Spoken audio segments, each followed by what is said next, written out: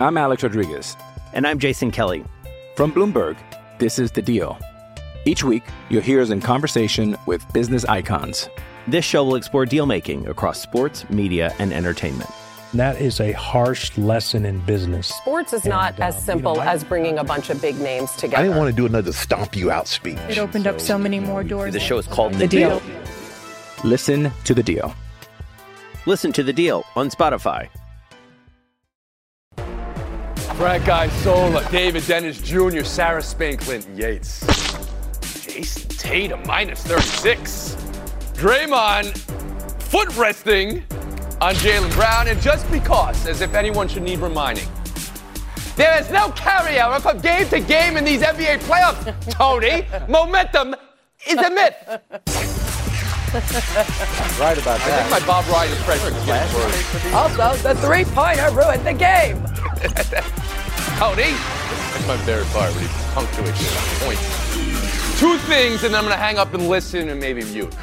It's Draymond as tone setter and attitude adjuster for these Warriors. Imagine if Draymond was your claim adjuster. The claim could be against him, and he could do the adjusting. One-stop shopping. He used Jaylen Brown as a medieval footrest, okay? So that was one thing. Perhaps bigger, though, for this outcome, the third quarter. And the runs in these games. We saw it in game one, we saw it in game two. Just teams flip-flopped. Jason Tatum, minus 36 for the game. I want to ask you about that as well. But Clinton Yates, around the horn to you. What determined this Game 2 victory for Golden State? The most important thing to me that the Warriors did was that they came out with defensive intensity. You showed it right there when this game started. As soon as that tip was lost, Draymond came out and snatched the ball away from the Celtics, setting the tone in a way that didn't just affect them psychologically, but also affected their matchup. They switched them on the green. Things were different in terms of everything. Boston turned the ball over 18 times. You're not going to win an NBA Finals basketball playing that way. And when Gary Payton Jr. came in 18 minutes, him and Green defensively, they outscored the Celtics by 6 points. Didn't hurt that Al Horford came into game one, 35 going on 25. Game two, he's 36 looking like he's going on 40. But overall, I think that the way they clamped on him really affected the Celtics, and you saw that in terms of their offensive efficiency. Sarah Spain, if you could have the same offensive efficiency Clinton Yates just had, what decided this game? Well, a good way to start is to get those points you promised on Friday after I said the Celtics were going to win, lose this game, and that Golden State was going to win. So actually, self-promotion is the mating call, the mute button. There you go. Offered up on to follow up on what Clinton said, 30 deflections, 15 steals for Golden State. They scored 33 points off turnovers. They took a page out of the Heat book. You remember Israel Gutierrez trying to get that Heat culture propaganda into our finals conversation last week by saying that the Warriors defense, though ranked second, cannot compare to what the Heat were showing the Celtics. Well, in this game, they did exactly what the Celtics did to disrupt, or what the Heat did to disrupt. And we know that the Celtics struggle, especially with those turnovers, because they're so good at half-court defense. This allowed the Warriors to score so much in transition. And then it's just coming down to earth on the threes. They've only had 14 shots at the rim over the course of 2 games, Boston. 14 total over 2 games. They cannot create inside. So if they're not hitting 50-plus from outside, and if the Warriors are closing out better, this is what that game will look like. Mm-hmm. And Sarah, yes, I was going to reward you the points, but since you already beat us to David Dennis Jr. accurately predicting the outcome of the game, there you go. There you go. That's how you do it, David, on the one takeaway. I mean, come on. I'm going to talk about Wardell, Stephen Curry, and what he did in this game. The first, 6 quarters, the Warriors were doing all this, off ball running around, screen off ball. Celtics were switching everything. Third quarter, Stephen Curry said, bump all that noise, give me the ball, set some screens, set a couple double screens, and this is what I'm going to do. And he had 127 points offensive rating. That's 6 more than the Celtics have allowed so far in the playoffs at all. And he dominated and bent the best defense to his will, and the Celtics could not recover from that. And then on the defensive end, he had a few key stops, and it was really about what he did to dominate this game and change the tenor of the series. We're looking at it without that Celtics fourth quarter, which of course, yes, was dominant. Warriors have outscored them by 31 points and all the rest of the quarters. This was about Steph and what he can continue to do. And Frank Isola. Yeah, David, it was about him because he played. Have we gotten an explanation why Steph Curry only played 38 minutes in Game 1 with 2 days off before Game 2? The Warriors' arrogance in Game 1 came back to haunt them. And last night, they played treated that game like it was Game 7. That's why you had Draymond all over the place. How about that one play? He was like a pulling guard and blocked 3 different players. But David's 100% right. That was the best player on the Warriors, Steph Curry, knowing that he had to bring it on both ends of the court, not only making shots, but playmaking as well. Steve Kerr treated that game like Game 7 the way he should have treated Game 1 when, for whatever reason, he's got Andre Iguodala out there. The guy hasn't played it forever. What is he playing 12 minutes for? I did not understand anything they did in Game 1. They got back to being the Warriors last night. We're sensing that actually you held on to this for about 4 days. And now, hello, it's Monday and you're still on it, Frank. All right, so you're calling them lackadaisical in Game 1 or that it got away? So arrogant. Arrogant, yes, your word. I go to you for that. Frank, the idea that Draymond sets the tone and the way he said it yesterday, and you can take a look again. I mean, he uses Jaylen Brown as a footrest at the back end of this play, whether you think there was a foul to start it or not. But did Draymond push it too far here? Could he have been ejected? Should he have been ejected? I'll tell you what, I thought it was a fascinating conversation between Steve Javie, the former NBA ref, with Mark Jackson and Jeff Van Gundy about how referees, much like in soccer, when a guy has one yellow card, they know that next one and he's out of the game.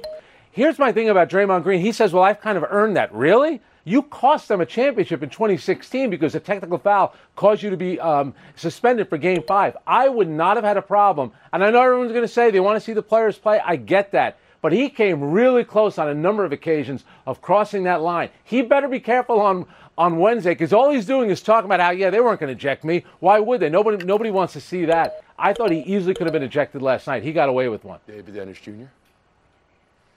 You got to let the players play, man. And Draymond knows this. Anything short of a stone cold stunner at the half-court line, you let them play. You give them a technical foul or a flagrant after the game if you need to. Draymond knows this. He knows that line. He's going to push right up until that line. But I will agree with Frank. All this talk about should he or should he not have been suspended means that Draymond needs to pull it back for Game 3 because the refs they're taking this like they're getting punked, and they're going to try to do something about the way Draymond has been acting. David, you think Draymond needs to pull it back? Clinton, if I could just jump to you for a second, because you believe what Draymond did and the way he set the tone gave them the victory yesterday. It set the tone for the game and turned what was this series around a little bit. Go ahead.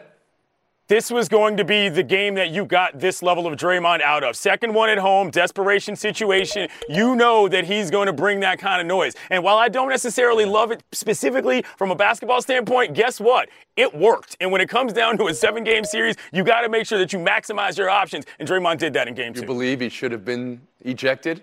Clinton Yates? If he would have been ejected, I wouldn't have been surprised at all. I don't think this is anywhere close to suspension or anything like that. We don't see the medieval footrest often, right, Sarah Spain? to put your feet up on another basketball player. Is that ejection worthy? This play, to me, I'll start by saying I was okay with it not being another tech and an ejection. I didn't think it was that egregious. That being said, as both a rule follower and a habitual line stepper, I arrived at the place where I don't think the rules should change based on the context of the game, but I do think you have to be very careful down the stretch that it's for sure the call you're making because we are going to analyze it, and you don't want to disrupt the end of a game with a call that isn't right. So I don't like the idea of saying, oh, you can't make that call late in a game. Is it the rule or is it not the rule? It's like the scoring around here. It's like nobody knows. Okay. But I think you are a habitual line stepper, and honestly, if I was asking who's the Draymond Green of this panel, I mean, Clinton Yates puts out a great resume for that. Sarah. Frank Isola puts out a great, but hold on a second, Frank. Hold on, Clinton. But yeah, Sarah, you may be that. Last word, Frank Isola. Well, here's what's going to happen, though, too. Look at the way Kyrie Irving was treated by the Boston fans. Draymond Green is that guy, and he's about that life, and he's going to get it in Game 3, which is going to make the series even more interesting because he's going to say, bring it on. He's public enemy and number 1 in Boston starting on Wednesday. One more question here. Jason Tatum, I gave you the numbers. Minus 36. Whether you put any stock into that or that's just how the game played out. On the other side, Klay Thompson, his roller coaster, more down than up. Sarah, whose imprint right now is more concerning? I'm more concerned with Clay because plus minus is not a totally useless stat, but Tatum did offer a lot of points and he still played a role for his team. Clay was more of a decoy and might remain so unless he finds a shot. They're always going to have to cover him. Clay can get hotter than anybody, and that's hopefully what happens for Golden State for him. But I'm more concerned about him because we know he's defensively not the same guy after injury. Offense is where he brings it, and he hasn't. Tatum, I think that was almost like impressive, somehow offsetting all of his points with the defensive utility to arrive at that point. All right. Clinton Yates, a very impressive mute there from Sarah Spain, I would add. Go ahead, Clinton. Yeah, it's Clay for me for the defensive reasons, but also I think we're just sealing what Clay's ceiling might be in terms of him coming back and being 100%. That 100% might not be what it was beforehand, and that's something that Kerr's going to have to make an adjustment. Frank Isola?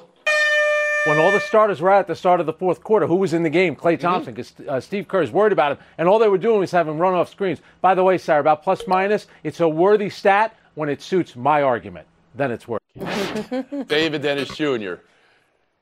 Yeah, I think Udoka's going to start blitzing Steph on those screens, was going to get the ball out of his hand. Clay needs to start hitting these shots. He was still a -9 for the series in spite of this Game 2 blowout. Do you think Clay can get there? Do you think, or we've reached a point both in his career and this series, you think he's got one game in him? Is that what we're playing for here? Yes. Just needs to set up better. I mean, it's not going to be Willis Reed or Paul Pierce, but I think you'll see Clay have some heroics. One more story here. Tampa 3, New York 2. How the Lightning came back on the Rangers to make this a series. Stamkos on the power play to start the third, which tied the game. And then it was under a minute to go. I mean, this pass from Kucherov is wow, and Palat is clutch. Tampa gets new light, pulls within 2-1 in the series of New York. Frank, what was the number one thing in allowing the Lightning to stay alive? Could the Rangers live to regret it? I think it was a 4-minute power play just before that goal was scored where the Rangers did not convert. They had their 2 goals came on a power play. In that moment, they score, and it's going to be over for Tampa Bay. Give Tampa a lot of credit, but the Rangers, they let them off the hook, much like Toronto did in the first round. David Dennis Jr. This was about the Rangers, letting the Lightning off the hook. Bunch of mental errors. Trouble with 3 minors that allowed 2 Lightning goals that should not have happened. Now Strome is out, and I'm concerned about how the Rangers are going to look long-term in this series. Sarah Spain, how did the Lightning pull this one off? Yeah, I mean, I hate to echo them, but it's about who took advantage when they had the advantage. And the team that wasn't able to opened up the door a little bit to allow the Lightning to drive. I also think they're obviously extremely experienced. So they come in here where they can get behind like that and look at a killer 3-0 deficit and not lose hope, fight back, and then make this a series. Glenn Yates. Not buying that at all. The reason the Bolts got by in this game is because they dominated the 5-on-5 play and the even strength stuff. Outshot them by a mile, had way more scoring chances. If it's not for Shesterkin having a huge game, this might be a side blowout. I'm giving this to the Bolts for getting it together on the even strength. Well, they previously had lost your favorite stat. Every panelist in the show is fighting for that stat. They haven't lost back-to-back games in the playoffs. Well, now they haven't lost back-to-back games in the playoffs. We're going to take a break here. Yeah. Buy or sell on the other side. Around the Horn is presented by Corona Extra. Find the fine life.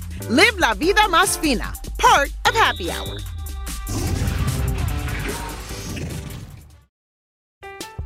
I'm Alex Rodriguez. And I'm Jason Kelly. From Bloomberg, this is The Deal. Each week, you'll hear us in conversation with business icons. This show will explore deal-making across sports, media, and entertainment. That is a harsh lesson in business. Sports is not as simple as bringing a bunch of big names together. I didn't want to do another stomp you out speech. It opened up so many more doors. The show is called The Deal. Listen to The Deal. Listen to The Deal on Spotify. This episode is brought to you by Hyperice, the leader in advanced warm-up and recovery technology. They have tons of innovative products, like Venom-heated wearables to help soothe sore back muscles, Normatec compression boots to speed up recovery and increase circulation, and Hypervolt massage guns to improve mobility. Loved by athletes like Naomi Osaka and Erling Haaland. Try them yourself. Get 10% off your order with the code MOVE at Hyperice.com. Welcome back to Around the Horn, brought to you by Chase. Coming to you from the Seaport District at Pier 17. 22 Grand Slams, increasing his record, and 14 French Opens, increasing his record. The wondrous, ludicrous Rafa Nadal. Just when you ready to maybe say goodbye to him, or he was maybe ready to say goodbye to tennis. He wins another through the pain. He said he numbed his foot completely just to play. Clinton Yates, around the horn to you. What is 14 French Open titles, 22 majors overall, and this year run through Roland Garros mean for Nadal? The words that come to mind are stoic and redeeming. You mentioned the pain that he's putting himself through in order to be able to win this tournament. That is tremendous. Also, it's not like he knocked out a bunch of people that weren't otherwise there. He beat 4 top 10 players on the way to this title. It puts him overall in the category of my favorite men's tennis player of all time because he's the most stylish and he's the best. But you're not going to unseat Serena in my world, so. You know. Sarah Spain. Yeah, when it comes to men's titles, he put some more distance between himself and Djokovic, and Federer beat Djokovic on the way. And that talk about who's the best is always going to include those three guys. So Nadal putting some distance between them is huge. Also, 14 for 14 when he makes the finals at Roland Garros. So if he shows up, he's won it every time. David Dennis Jr. 112-3 at Roland Garros. I was ready at the end of this to have the GOAT conversation and the Mount Rushmore conversation about Nadal. But at the end, I really just kind of felt sad. He was talking about his foot and maybe needing surgery and how much longer he's going to play. And we have to really cherish this moment. We're closing the door on one of the great tennis careers we'll ever see. Frank Isola. Don't close it yet. Yeah, it's not Serena's fault that she was in an era where she doesn't have the competition like Rafa had with Roger Federer and obviously Novak Djokovic. But I would say this, the guy, I'm a Roger guy, he's a legendary player, but on clay, tremendous, 14 straight. But why was he seeded 5th? Why not a top 2 seed if he's the greatest player of all time? He should have faced Novak Djokovic in the final, not the quarterfinal. But he did go through him, Frank. Oh, Frank was just like a spray gun all over the place. On a Friday. Clinton, please respond to Frank Isola. Ain't nothing to say. Serena Jamaica Williams is the best tennis player of all time in this household, and that's not changing on any day that ends in Y. What was her competition? She didn't have to face. We're not doing this right now, Frank. We're celebrating Because you can't. Because you can't. You can't. Wow. I don't need to. That kicked up a One notch. of them has a building named after them in Oregon. The other doesn't. We'll move on. Tampa Bay Rays acknowledging Pride Month with a rainbow patch on their jersey. And then 5 players refusing to wear those patches on their jerseys. Tampa pitcher Jason Adams to the Tampa Bay Times. Hard decision because ultimately we all said we want them to know that they are welcome and loved here. But when we put it on our bodies, I think a lot of guys decided that it's just a lifestyle that maybe, not that they look down on or anything or differently, it's just that maybe we don't want to encourage we believe in Jesus who's encouraged us to live a lifestyle that would abstain from that behavior. Sarah Spain, how does that all come off to you? Pride is about inclusion, so you don't love them and you don't welcome them if you're not willing to wear the patch. And calling it a lifestyle reveals to me that you've done not even a modicum of research or understanding on this topic. It's what tends to happen when a privileged class isn't affected by things. This is not just about baseball. That religious exemption BS, which is used in sport and otherwise, also allows for people to be denied health care, jobs, apartments, children, prescriptions, all sorts of rights. And so we have to stop tiptoeing around it because we're trying to protect people who are trying to be bigoted from asking for them to be exempt from it when the very people that they are bigoted against are suffering the consequences. When you say trying to be bigoted, they're trying to use religious exemptions to affect the opportunities, services, available resources for people who are LGBTQ+. And a patch on the jersey in this way? In the case of sport, no. In the case of sport, though, they're double talking if they're saying you're welcome while also saying that we don't encourage or we disagree with it, especially when there are devout people of every single religion that also welcome and are open to people who are born gay. David Dennis Jr., your read on it? Yeah, I would love to pile on these 5 guys for their anti-LGBT gesture that they just did, but really this is about the fruitlessness of the performative gesture of having these patches and having these flags when clearly they're not the only 5 guys who feel like this. Otherwise, Major League Baseball would have more LGBTQIA plus players or any in these leagues. If you want to have something that really means anything while you're in there in Florida, speak out about the Don't Say Gay bill or do something that really says that you stand for folks that are putting a flag out there and get distracted by these conversations about who's wearing a patch and who's not. Frank Isola. Yeah. It's as much a marketing statement they're making as much as a political one. I covered Major League Baseball for 2 years I spent in a clubhouse. I did the NBA for over 20. Believe me when I tell you, there are a lot of players that feel this way. They're just not going to come out publicly and say it. And I think when the leagues kind of go down this road, this is what's going to happen, the fallout from it. Clinton Yates. Yeah, and I'm fine with if you feel this way, not feeling compelled to come out and say it publicly, which is why I point to the Rays from a leadership standpoint on this. You can't have your players doing this. It makes you look like you're regressing and you're completely backwards. It's 2022. Just imagine if 4 or 5 guys decided they were going to say this in terms of, I don't know, military things on their jerseys. People would react completely differently, and it's not all that different. Rays, get your house in order. I'm not saying you guys suspend these guys. I understand what you're saying there, but if we could just stay right here. The idea that baseball choosing to go down this road, and a lot of guys feel this way. Sarah Spain, a last word here.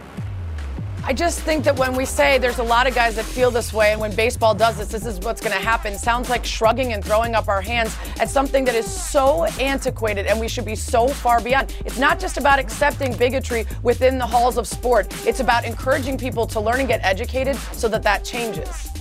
Well said. Antiquated. The word lifestyle that the Rays players are invoking there, antiquated. The idea of hate the sinner, love the sinner, hate the sin. That phrase is still based on hate. And where are we if it's based on hate? Thank you for your time, Sarah Spain, Frank Isola, David Dennis Jr., Clinton Yates. Showdown in 2 minutes.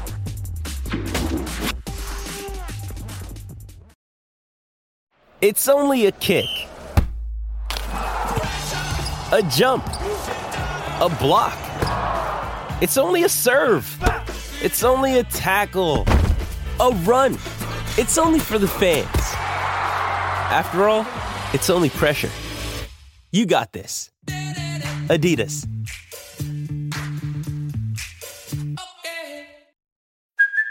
Hey, it's Kaylee Cuoco for Priceline. Ready to go to your happy place for a happy price? Well, why didn't you say so? Just download the Priceline app right now and save up to 60% on hotels. So whether it's Cousin Kevin's Kazoo Concert in Kansas City, go Kevin, or Becky's Bachelorette Bash in Bermuda, you never have to miss a trip ever again. So download the Priceline app today. Your savings are waiting.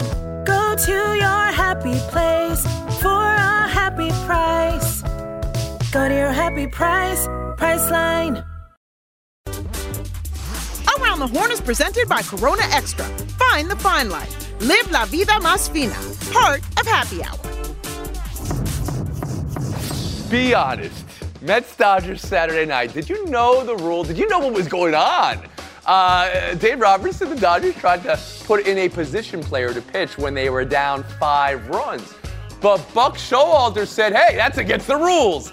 And it is against the rules. You have to be down 6 if you want to use a position player to pitch. Clinton, fair or foul for Buck to enforce this rule, and who was the big winner here? Totally fair from Buck, and yes, I knew the rule because it was instituted before the COVID season as a way to try to save arms. However, I'm just glad the umpires have microphones to explain things to people now. This would have been a horrible 11 minutes if they did. David Dennis Jr.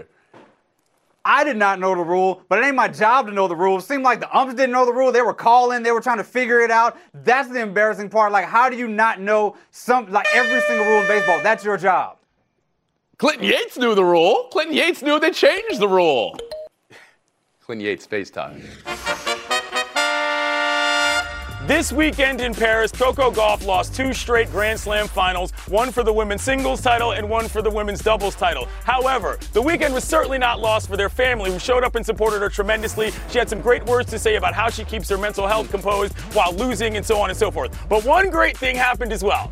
She graduated from high school and she took pictures with her diploma with the Eiffel Tower. Le tour est fait, bien fait. What a great weekend from Coco Gauff. Thank you for inspiring a whole generation of Americans, even old guys like me, who just like watching tennis. That's it for us. David Dennis Jr., you want to give a shout out to Cody Rhodes for playing hurt this weekend with the torn pec. Wrestling with the I saw that. Hard times. Chest was hard perfect. times. We're just weeks into this year, and the news is already nonstop. 2 overseas wars, a presidential election already testing the democratic process, a former president in court. It can feel exhausting, borderline impossible to keep up with. But we can help. I'm Brad Milkey, the host of Start Here, the daily podcast from ABC News. Every morning, my team and I get you caught up on the day's news in a quick, straightforward way that's easy to understand with just enough context so you can listen, get it, and go on with your day. So, kickstart your morning. Start smart with Start Here and ABC News, because staying informed shouldn't feel like a chore.